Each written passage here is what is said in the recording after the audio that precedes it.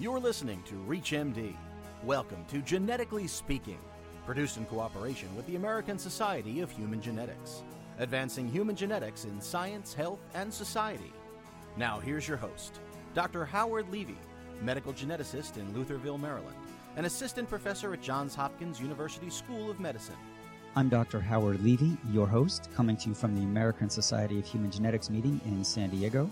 And with me today is Dr. David Ledbetter, Executive Vice President and Chief Scientific Officer of Geisinger Health System. Today, we'll be discussing integration of genomics throughout a health system. Welcome, David. Thank you, Howard. It's great to be here. First off, why don't you tell us a little bit about your current position and how you came to acquire it and where you're hoping to go with it. Yeah, I moved to Geisinger Health System 4 years ago from a traditional academic background at Emory University most recently and University of Chicago prior to that. The attraction to Geisinger is it's an integrated healthcare system, which means it has clinical provider side as well as a health plan that partner together to determine how to keep people healthy, improve patient outcomes, and reduce the total cost of care, and has had an interest in using genomics and personalized medicine to determine when and how genomics information might contribute to improved health and well-being and improving patient outcomes. And I understand you've developed a medical genomics team to move science forward in that direction? Right. So the first thing I did when I came 4 years ago was recruit a very strong team of physician geneticists and genetic counselors and laboratory experts in genetics, as well as recruit a senior director of bioethics who was familiar with genomics data privacy, and other issues. There already existed a large biobank project to consent patients into the biobank to donate blood for DNA samples for genomics studies. We've greatly expanded that biobank and genomics project over the last 4 years. And continue to grow that program, and had anticipated that as we built this infrastructure, NIH or other major federal funders would have grant requests for applications to do large-scale population studies in genomics and health.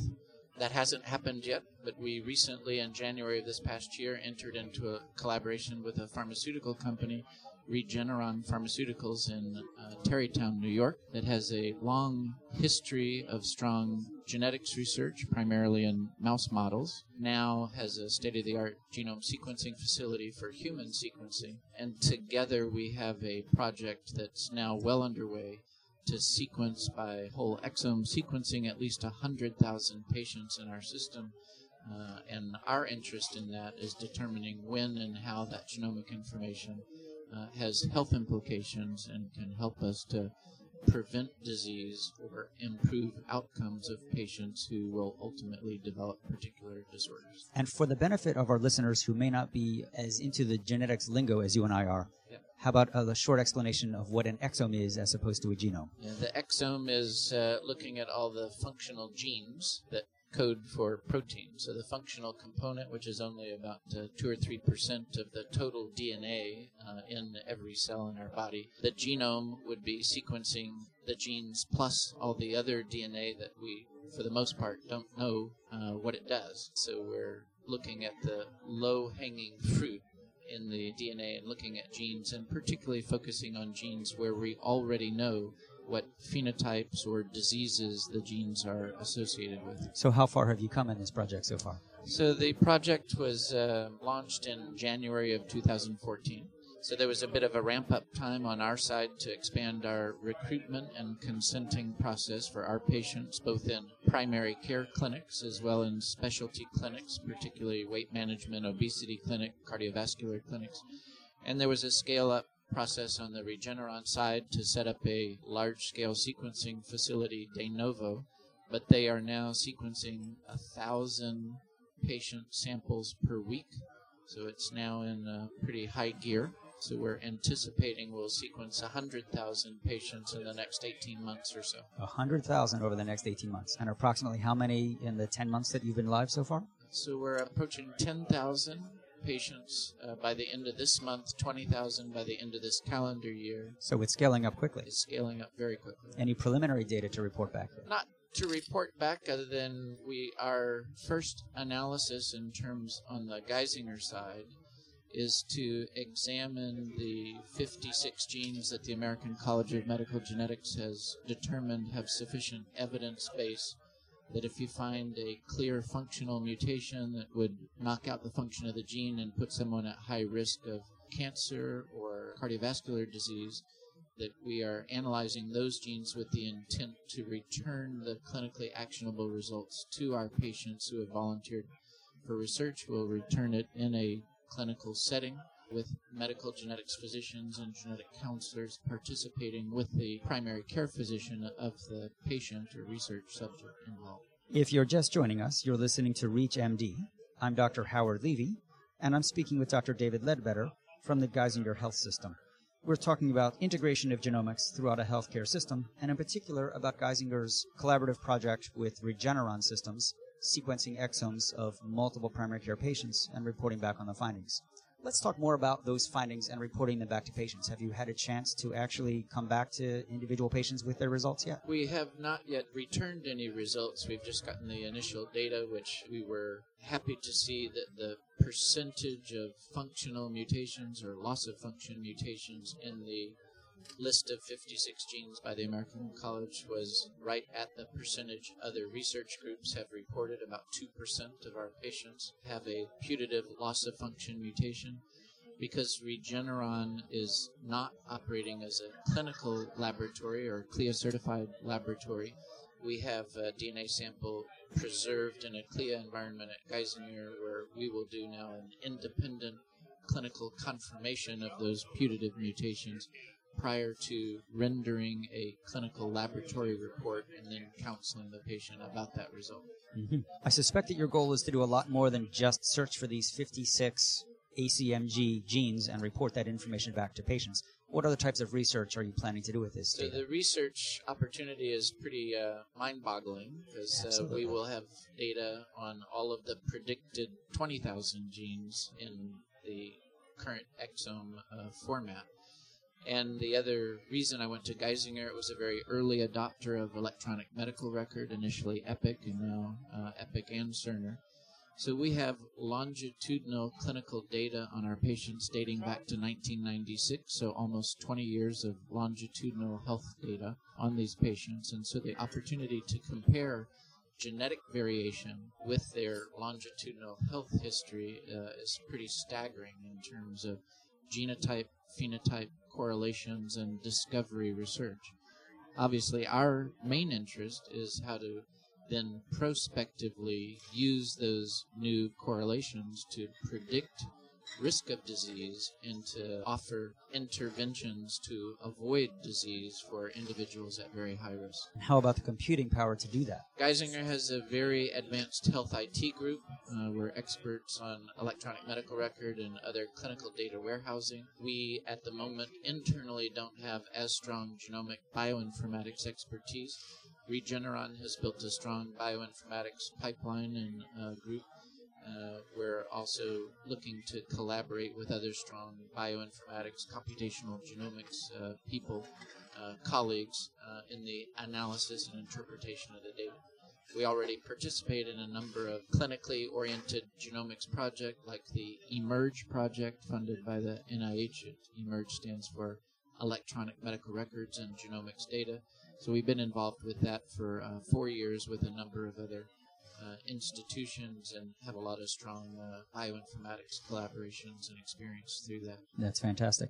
As I'm sure you know well, the electronic medical record is not always looked upon favorably by many healthcare providers, and there are certainly some downsides. And along that same line, it can be challenging to extract clinical data in a way that is amenable to computer processing and running algorithms. In many ways, it's actually simpler to look at the individual nucleotides of the genetic code as opposed to distilling what we clinicians might put into a record and converting that to massageable data. How's Geisinger solving that problem? That's very true of all electronic medical record systems sort of off the shelf and initially installed since we've had ours since 1996. We've built a lot of custom tools at Geisinger to make our ability to search in the clinical data warehouse, not directly in the EMR, both for our own operational purposes, but also as a research tool. So you have to have or build a number of tools to make the data more accessible for research purposes. So most big health systems that have had their electronic medical records for long enough have built such clinical data warehouses and tools to allow them to get better quality data, more accessible data than the EHR by itself allows you to do. And have you had to ask your clinicians to change the way they document, or has your system grown up around the clinician and just pulled the data out as they do their job? The latter. So the system tries to take away as much burden as possible from the clinicians and other healthcare providers, make it transparent to them.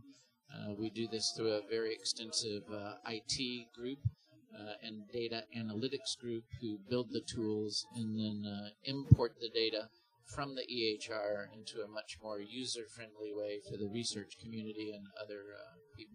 So what types of benefits are accruing at this point to the healthcare providers in the Geisinger system? So it's early, so I can't claim that we have any success stories in terms of actually impacting healthcare, improving healthcare, or making the physicians' jobs easier yet. So that's promissory at the moment now. We're eager to see the initial sequence data coming from Regeneron and shared with Geisinger.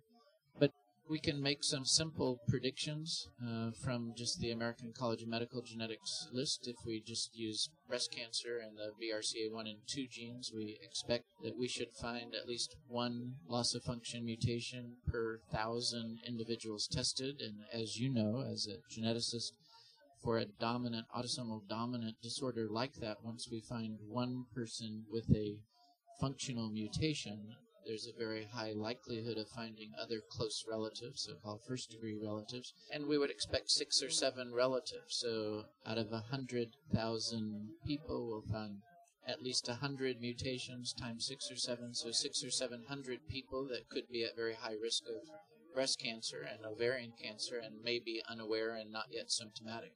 So they and their physician and the healthcare system may be unaware.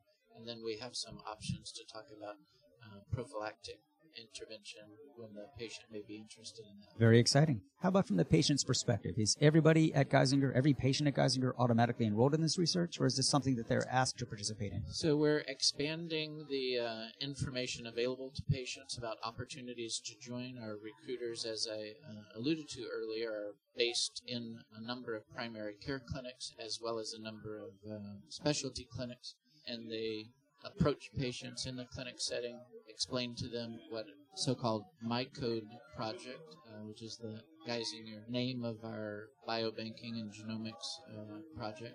And so we're expanding that as rapidly as we can to make it an opportunity eventually for all Geisinger patients to participate. So it's being offered to them, but it's not happening without their knowledge. No, it is based on a full informed consent process, currently in a face-to-face interview and educational session by a research coordinator. We are exploring the possibility, since about 40% of our patients access their physician and the healthcare system on a regular basis with a online portal. We now have the ability to put information about research studies and to recruit and consent patients into research studies through this online portal. So we will be exploring use of that online portal to let patients know about the genomic sequencing project and to recruit them into the study. So I'm aware that Geisinger has been a leader with their patient portal, releasing test results to patients, as well as the Open Notes project, sharing doctors' notes with their patients.